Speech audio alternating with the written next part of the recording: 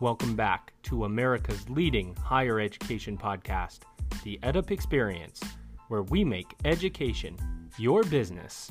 Hosts Dr. Joe Salustio, Elizabeth Leiba, and producer Elvin Freitas bring you the brightest and most influential minds in higher education today. We explore innovations, ideas, and issues in higher education and beyond, and hopefully have a little fun along the way. Now let's get to it. Incubata is a global media agency that specializes in helping colleges and universities surpass their enrollment targets by providing a suite of marketing services that schools need to maximize brand awareness and application submissions. With their dedicated account teams, full campaign visibility, and a global reach, Incubata can help drive and improve your student enrollment efforts in the U.S. and abroad. Incubata is currently offering a free audit of activity and a customized geographic targeting report to help your school learn about new opportunities to recruit students. To learn more, reach out to Luke DeMarco at ldemarco@incubata.com. That's LDEMARCO at incubata.com.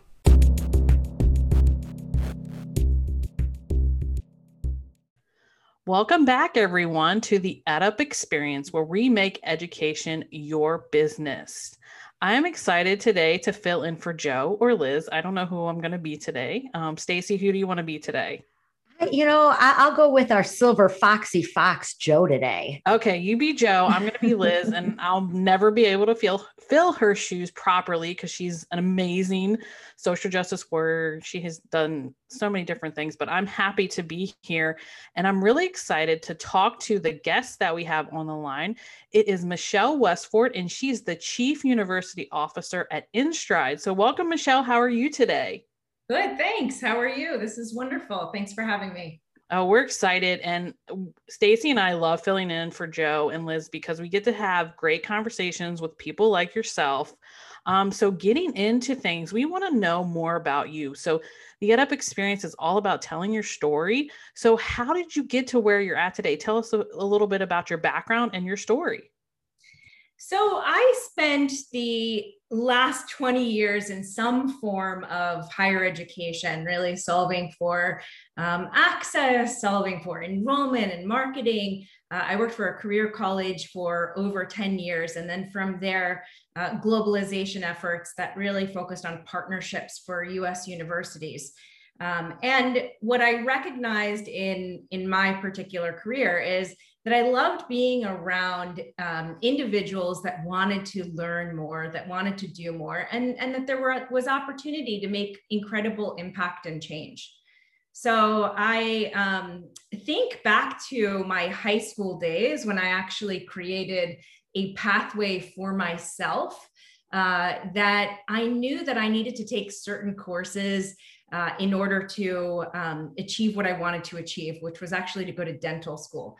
And I thought that the best way to do that was via dental hygiene school. It turned out it didn't work out quite well because it really wasn't for me. And that is part of what I think about all the time today in my career is I think about developing pathways for individuals, having access to the right information, choosing the right opportunities. So being at InStride really helps me think about what I learned early on in my career and then throughout the last 20 years. That's wonderful. So you kind of did your own interdisciplinary high school course choosing. That's unbelievable because, we really don't think about that until higher education. Like when we can really take control, we kind of just take the courses that are expected of us. So you were so aware that you decided your own path. That's amazing in itself, being that young and being aware that you needed to take certain courses. In K through 12, that's unheard of. What do you think, Stacy? I think that you were way ahead of your time, Michelle. Yes, exactly. and to Holly's point, right? Like to be able to understand how to create a pathway, as a K-12 and especially a high school administrator throughout my career, I know the difficulties and the barriers faced by our high school students and just the system itself. So I'm wondering if you could talk a little bit about how did you do that, especially, several years ago when that wasn't even, I don't even know Pathways was a thing when I was in high school. Right. So here's the real story. And my mom reminded me of this recently. It was funny because I have coffee with my mom in the mornings. And so she says, do you remember that time that we were called into the guidance office and they said that they were inefficient in helping you choose your career? And I said, well, what does that mean? I said, well, clearly my delivery was wrong. And I really needed to think about ways to help them get on my side. But I thought if I wanted to achieve this goal of being a dentist, right, that the path that was available to me meant that I needed to take courses that wouldn't help me in that way. So I'd asked a lot of people in the guidance office. I asked my teachers. I asked people because that was one of the things I was a curious kid. And so I decided that I would take organic chemistry at the local community college at night. And then in the summers, I went to this fancy prep school called Newark Academy in New Jersey, where I grew up.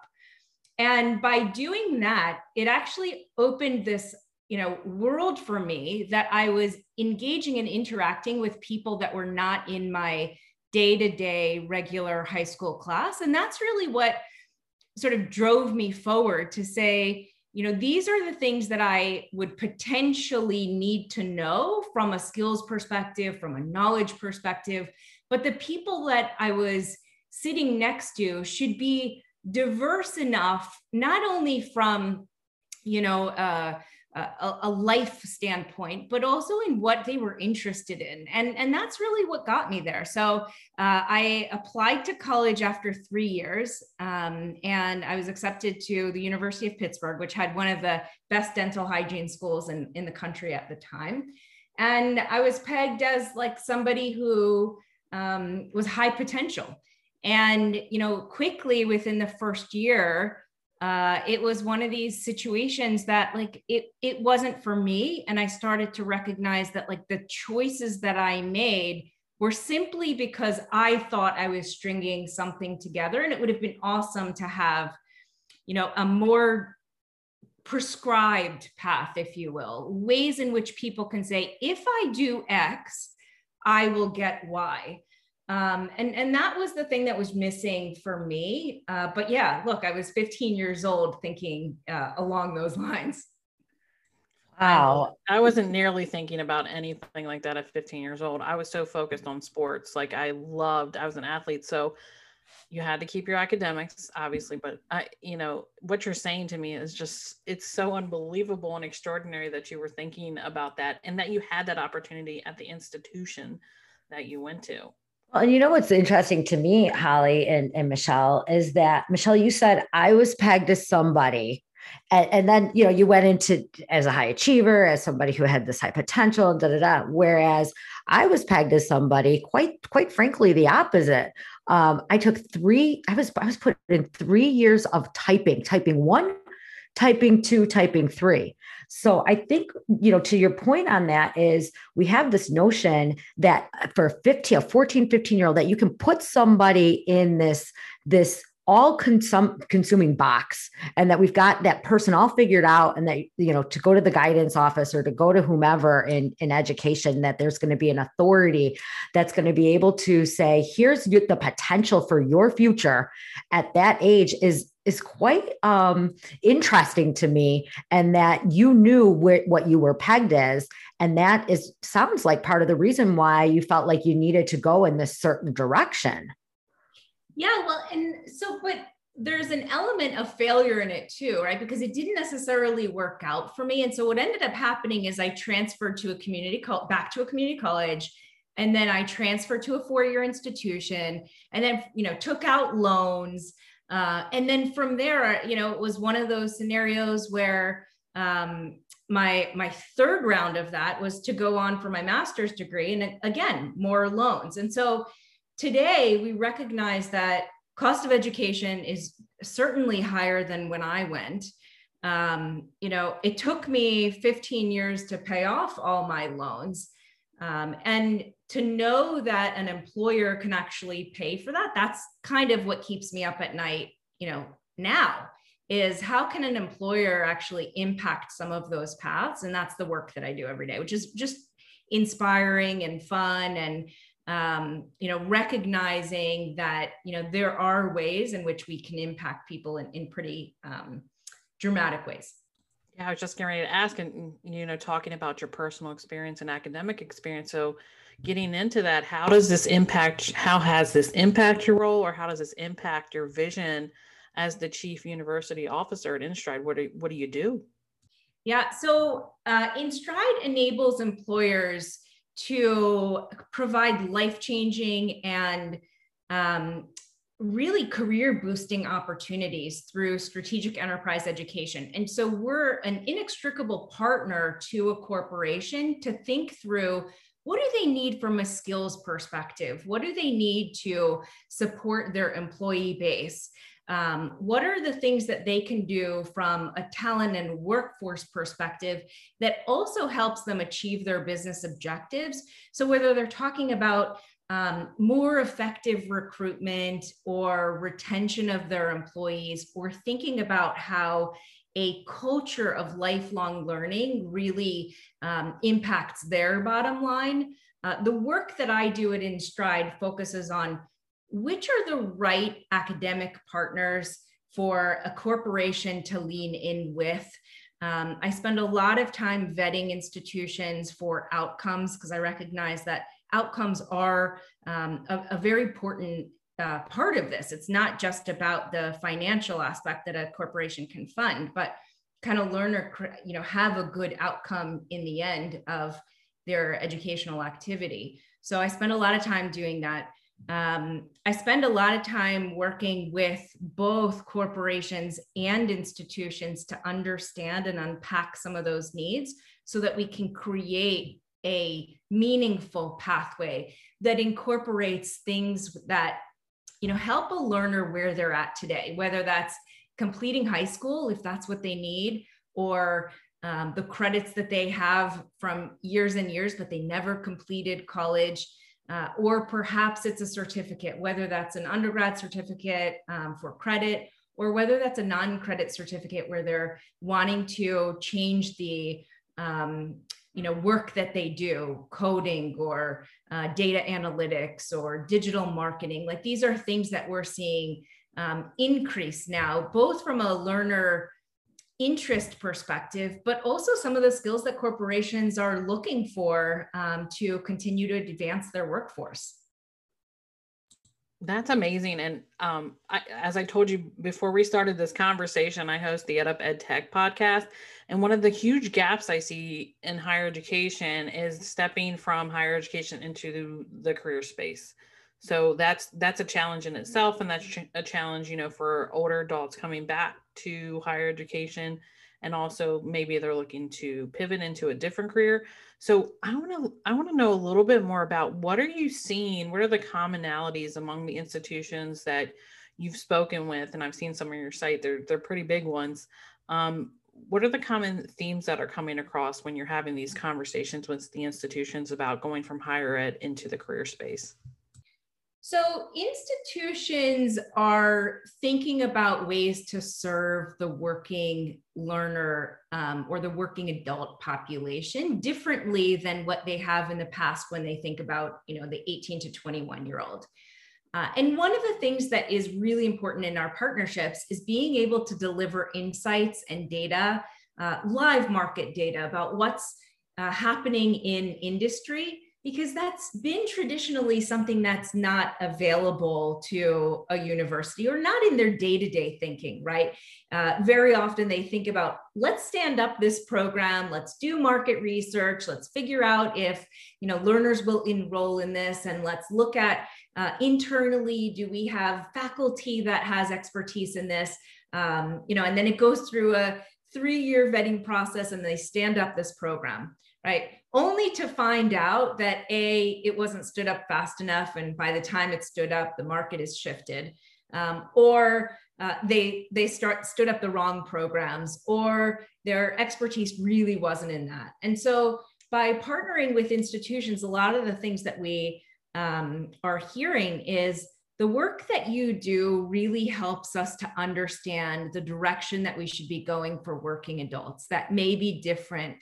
Our policies should be altered for working adults, and how should those be? One of the things that we have heard before is that 10 credit threshold for transferability. If learners have 9 credits, that all of a sudden it puts a pretty big population out of boundary for them. And so how do we look at the data? How do we analyze that together with them? How do we help them make informed decisions on policy, but also on new program growth and innovation? Institutions are leaning into that. That's great. And I'm glad to hear that, because, it's very important that they're leaning into that and they're accepting that as something that's a priority for them. I think students really value that, and in any student, not your traditional students, your non-traditional students. You have any thoughts about this, Stacy? I see you unmuted, so I wanted to make sure. Yeah. Well, that's my sign to you. Like, unmute. I'm here. I'm still here listening. Oh, wait. We'll talk about this later, but I'm gonna, in a couple minutes, I'm gonna ask you how many pages of notes you have. Michelle, Stacy takes copious notes every time she's co-hosting an episode, and she just writes and draws pictures, and it's wonderful. It's my strategy, right? Because I really want to lean into the learning. And so in order for me, and I'm an ADHD girl, right? ADHD brain. So it's all over the place, and I've got lots of thoughts and lots of ideas. And so if I'm really focused in and taking these notes and honing into keywords, there's 2 things that happen for me. Number one, I'm really able to pick up on some of the major themes that are happening in Michelle and what you're saying and how that kind of weaves through. But the second thing is, in a future conversation or something will spark my interest, I'll be like, wait, I talked to this Michelle InStride. I think you need to talk to her because there's a connection here. So there's a little self-serving there, but it's also a benefit to others. Anyways, as I refer to my notes in my lengthy notebook here. You're making me laugh. You're making me laugh too. But I love what you said about really understanding the learner, right? And leaning into the learning. One of the things that we do on my team is thinking about what kind of data can we extract from the actual learners. And I'll tell you a couple of stats that we found, and it might spark some ideas and interest. But we actually found that more than 80% of the learners and employees said that the educational activities and pursuits that they embarked on actually made them feel more capable and well-rounded. I think that that's so interesting because, so many people want the same thing, right? They want to know that they can achieve something, and they want that level of confidence. But what do you do to make people say, actually, it's okay to take this, Ivy League certificate, or you should actually complete your college degree if you haven't, right? And that level of security, that level of confidence that can be achieved through this was one of the really great takeaways from our learner data. We also found this that I think that you might find interesting is that almost 70% of learners said that things would open up new perspectives in their lives, right? And that's so similar to what I experienced, as a youngster as well. And then, the fact that learning helps people make new networks.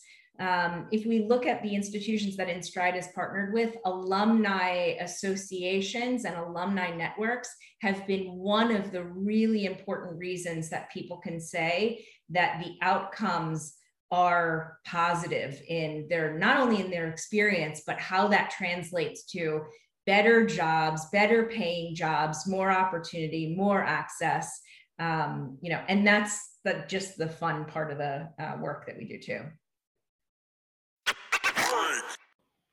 Higher education spending in paid media has increased immensely since the start of the pandemic. The shift towards virtual instruction and the importance of location-based targeting is driving much of the change, and it's only going to continue. Incubata is a global media creative and marketing automation agency that specializes in higher education by providing marketing services that schools need to compete today. With a focus on holistic strategies, seamless integration, and optimizing performance, Incubata helps make your media spend go further so you can get real results. As your semester comes to a close, it's a great time to review your current media's performance, and Incubata wants to get you started by providing a one-time technical audit that will provide details on how you can improve your current media activity, as well as a customized geographic targeting report that will help you understand which regions could provide the best opportunities for a specific program or degree. To learn more, reach out to Incubata's higher education specialist, Luke DeMarco at ldemarco@incubata.com. Wow. So data always comes up in these conversations, and it's great to hear that you're sharing that information and those statistics. It's like a statistic can really shift the mindset, especially the way in which it's presented and for students, and as well as those people who are in charge of making those decisions about what happens within the institution, whether that's through designing a program and how students are going to matriculate or how the curriculum is going to be set up. I'm an online learning person, and I love online learning, and I feel like I've been saying since 2012, I've been teaching online, and I feel like I've been trying to convince people that this is a great method to use. And it doesn't have to mirror what happens face to face. And this is for all types of learning, like what you do with the employers, what you do with the students. So it's good to hear that the statistics are proving this, and the statistics are giving us the feedback that we want to hear regarding these things. Yeah, right. And so online has been around for quite some time, but the programs that are designed intentionally are very different than what we experienced in this last year and this pandemic shift to let's just all go remote. Yes, it was like online learning chaos. And when you're thinking about it, it's not online learning, it's remote learning. It's remote, like emergency remote learning. And I know Stacy feels the same way about this. Emergency being the key word, and Correct. we're in the middle of this right now. We're still in it. We're still in the midst of this emergency, and you're starting to see the effects of it. My sense is an increased anxiety, an increased wanting to quote unquote get back to some sense of whatever we're calling normal, if there is even such a thing. But I'm wondering, Michelle, what you're seeing as a result of the pandemic, and how you've shifted what you do, and how you're thinking about what you're going to be doing in the future. So, when we look at the actual programming, I couldn't be in more agreement on this emergency online, people wanting to go back to some kind of normal, whatever that may be. And what we're seeing is that corporations also do incredibly want to go back to some kind of normal, but we can compare the learning to also what they're seeing in their structural, workplace. Are they going back to, an office? Is it going to be hybrid? Are they going to remain remote? And depending on the industry, right? Some have had incredible shifts and changes in their entire business models.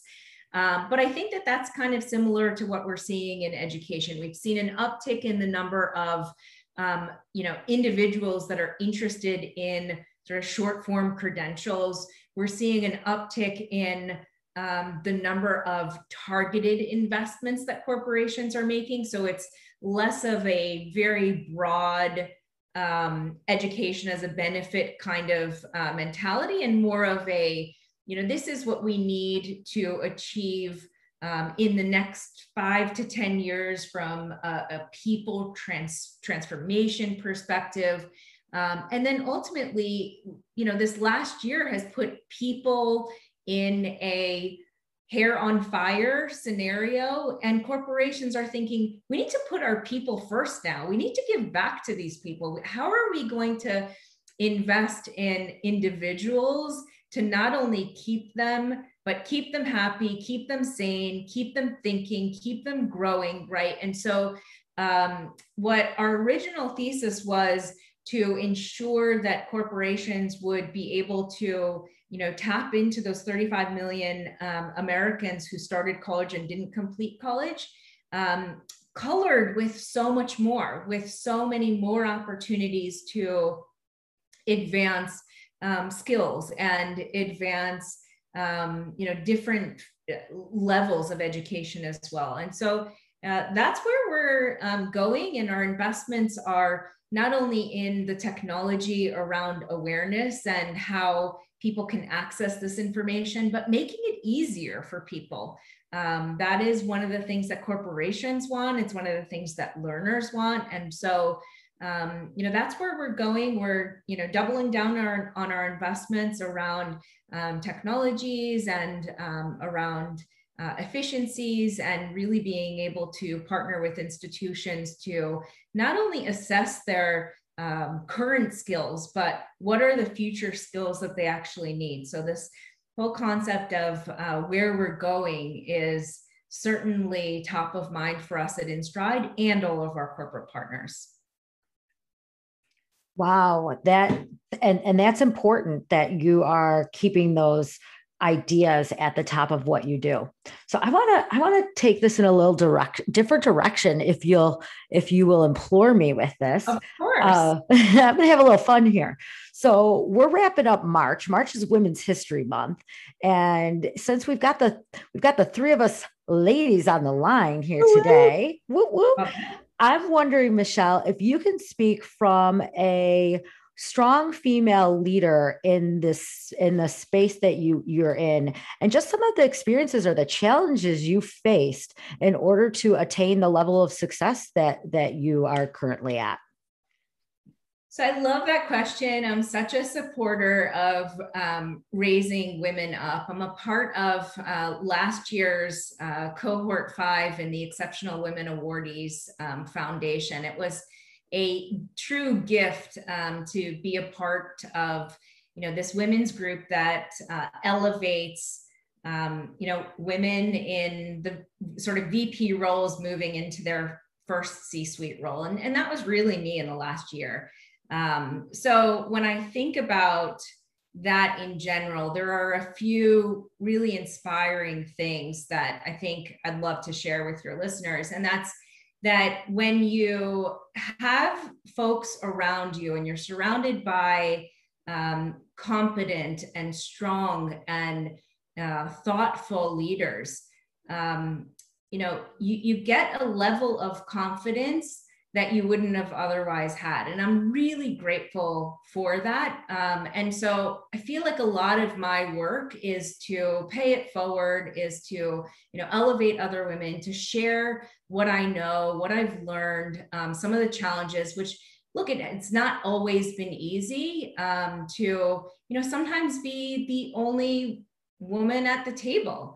And that's a reality, but to be able to hear your own voice and know that you've got mentors behind you. One of the things that our CEO, Vivek Sharma, and he's truly an inspiring leader to me as a female, I think about, it's important to recognize not only the females that lift you up, but also the males that lift you up. They're incredibly an important part of everyone's career, truly. He put together this InStride advisory board, and just yesterday we had Lynn Dowdy, who's the former CEO of KPMG, speak with the entire InStride team. And somebody actually asked her that question is, what are the challenges as a female leader, in particular a strong female leader? And one of the things that she said, which really resonated with me, was that, behind every strong male, there's a strong female. Behind every strong female, there's a strong male. Like that phenomenon is just an important thing. But the other thing is you can be incredibly accomplished, and you can be strong and smart and have everything going for you, but recognize that there's a place to be down to earth and be real and be raw. And she was just one of those people that I think is inspiring in the sense that, her reality is just there in her tone and her delivery and her care for people. So I think that is, she's certainly one. Earlier this week, I chatted with Meg Whitman, who's the former CEO of eBay, who's also on our InStride advisory board. She too, pounding with questions. What do you think about this? Or how can I offer that? And these are the inspiring moments where, as women, if we think about, not being scared of our ideas and ourselves, we can actually achieve more. And that to me is sort of the essence of being a female leader. Yeah, thank you for that. Not being scared of our ideas, not being scared of ourselves, and knowing when to be down to earth, because I think the beauty of that is when we can be, like you said, be real, be genuine, allow that space for others to know they're human, we create a level playing field where other people can fully show up as themselves. And ultimately, at the end of the day, that's when the best ideas, that's when the best synergy is going to happen, when we create spaces where, and especially for other women, can show up in our full vulnerability, transparency, to be able to really make some of those strides. Did you like my play on the words there? The strides. See, that's why I take lots of notes. Sometimes I get it right. But no, really, truly make those strides, not only for ourselves in our careers, but like you said, Michelle, mentoring and bringing others up along with us as we're ascending into, like you said, the C-suite or VP roles or other roles within organizations. We need each other. Yeah, absolutely. We absolutely need each other. Right. And it's about empowering everyone around you. So every quarter I have my team read a book and then we sort of, analyze and assess where we are and what key lessons and what we're learning. Well, right now we're reading Frances Frey's book, Unleashed, which is the Unapologetic Leader's Guide to Empowering Everyone Around You. And there are so many really great lessons around, bringing your authentic self, but, having that sense of logic and authenticity and at the end of the day, bringing love, right? So if you can really share your love and do it in sort of a kind and firm way, it's a way that you can create trust, and that framework of trust is just phenomenal in the book. So there you go. Is my book recommendation and plug, but certainly we got it. It's recorded. That's awesome. And I think it's great that you have everybody read a book, and because not only do we not take time to do that nowadays, we're so busy with our work lives and work becoming the home space, becoming the workplace and the school space and everything. I think that's important that you take the time to have your team read the book and actually have those discussions around it and how it impacts what you're doing at InStride. So I know we've talked a lot about a lot of different things here. We've gone from talking about the academic network, the technologies you're using, the business growth and information. And I think one of your awesome pillars also in InStride is the meaningful social impact. So we're definitely getting into that conversation here when we're talking about women and empowering other women in your group, and taking that along with you, bringing people along. So talk about some of the goals that InStride has when it comes to making that meaningful social impact at the institutions or the companies that you're working with. Yeah, so the way that I like to think about the social impact is really in three groups or categories or stakeholders, if you will, right? And if we think about the corporations and being able to serve their employees, one of the things that we hear consistently is that talent is their number one issue, right? And so talent, right behind it is culture. These things are really important to corporations. And so as we know, There's a shift towards more automation. We know that there's going to be, a demand for, new skills. We recognize that employees need to shift, right? So if we take visionary CEOs and we understand that their strategic investment in their people can not only create a better attraction to their corporation of people, but also retaining them, that there's going to be an ROI on the investment that they make in workforce development dollars in general, right? But we know that this is actually really hard to do. So corporations have typically had tuition reimbursement programs, but their take rate on many of these programs has been quite low. So how do we make it easier for corporations to create social impact? And so the key thing about this is that we know that if we provide high quality educational opportunities, vetted programs, it's not only a way for a corporation to feel sound and secure about their investment, but also on that next stakeholder level, on the learner level, ensure that they don't make a bad choice, right? That is something that when we think about social impact, we want people to truly advance. So taking an outcomes first perspective on what people can achieve, and limiting any hurdles that they have, limiting the amount of student loan debt, the $1.5 trillion that exists today for upwards of 40 million people.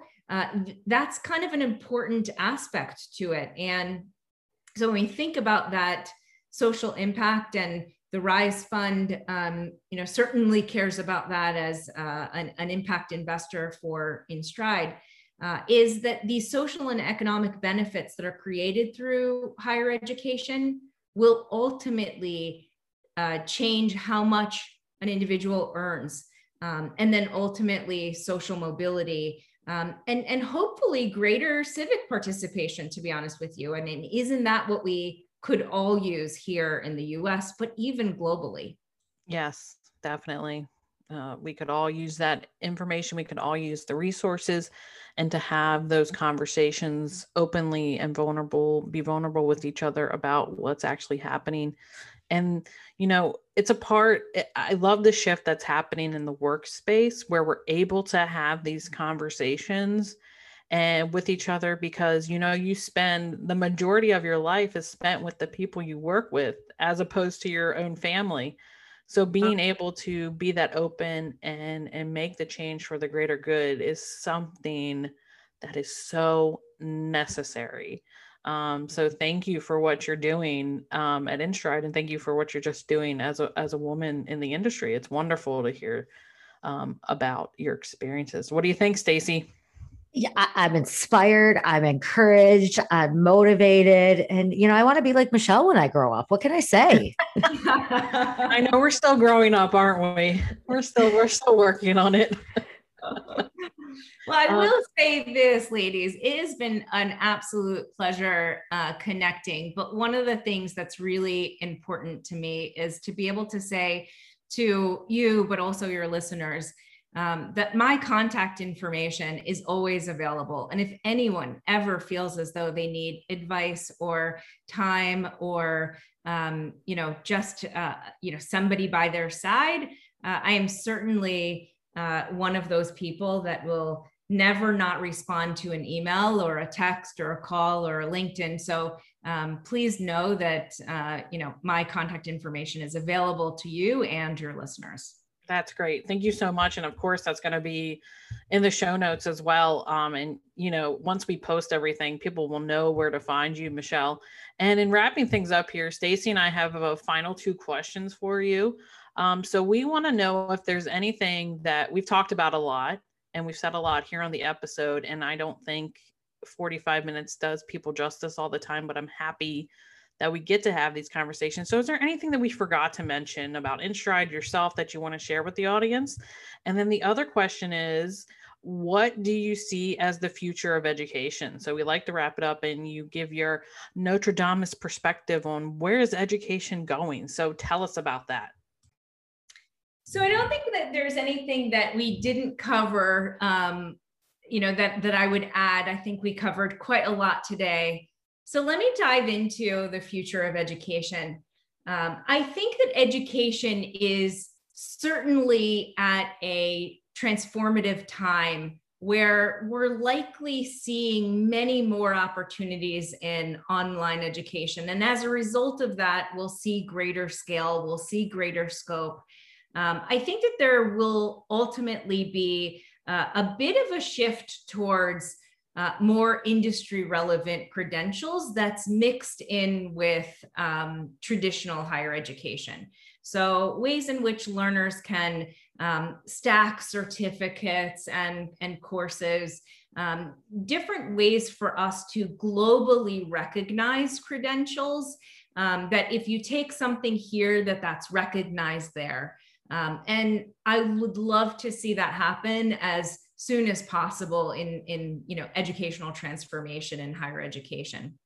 I think one of the other things that we're seeing in higher education starting to shift, and I think it's actually a really good thing, is understanding that experiences are really equally as important. And we touched about this earlier on, the emergency education versus really intentionally designed education.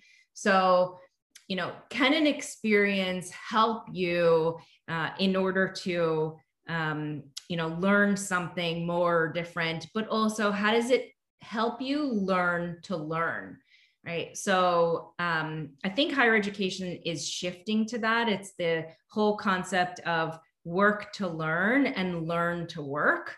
And if you can understand, how to best achieve that, then no matter what the new skill that comes in, you'll be able to sort of attack that. And I think higher education is moving in that direction. And I'm really excited about all of the changes in higher education as a result of this pandemic that sort of accelerated things, but going to a necessary new normal of combining the traditional routes. And certainly my kids will be going to college. That's not an option, right? But I wouldn't so much take a risk of saying don't go to a traditional institution and just do a random credential, right? So I think it's somewhere in between, and I'm really excited to see how that unfolds in the future too.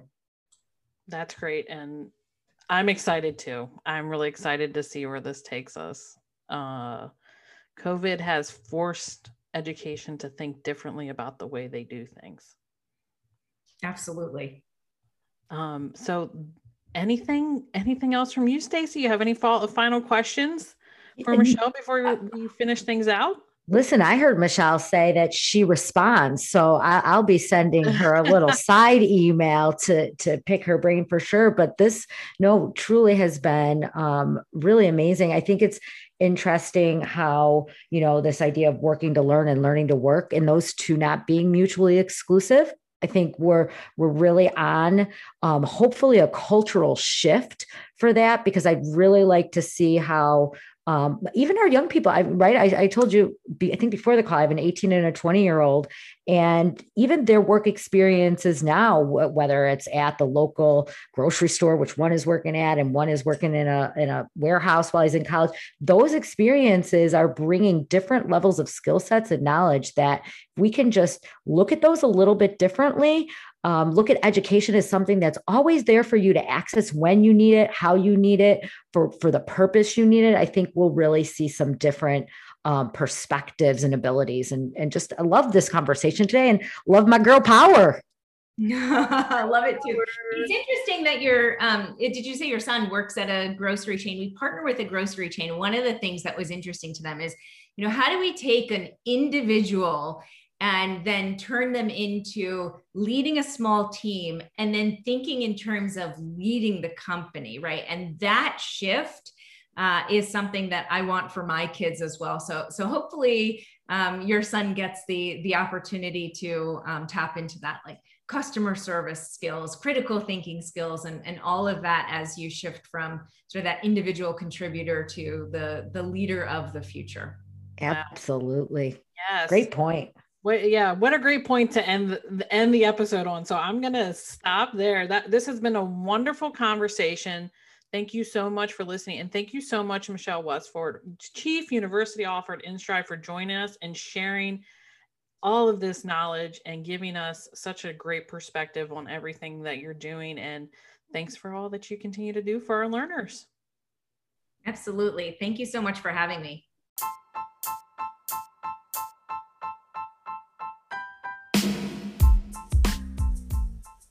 Hey everybody, we hope you enjoyed that episode of the EdUp Experience. To learn more about the EdUp Experience, please visit our website at www.edupexperience.com and subscribe to our email list. Please share this podcast, head over to Apple, and please give us a rating and review. We appreciate your feedback. And of course, subscribe to the EdUp Experience so you're notified when our episodes drop. Here at the EdUp Experience, our goal is to make education your business. Thanks for listening.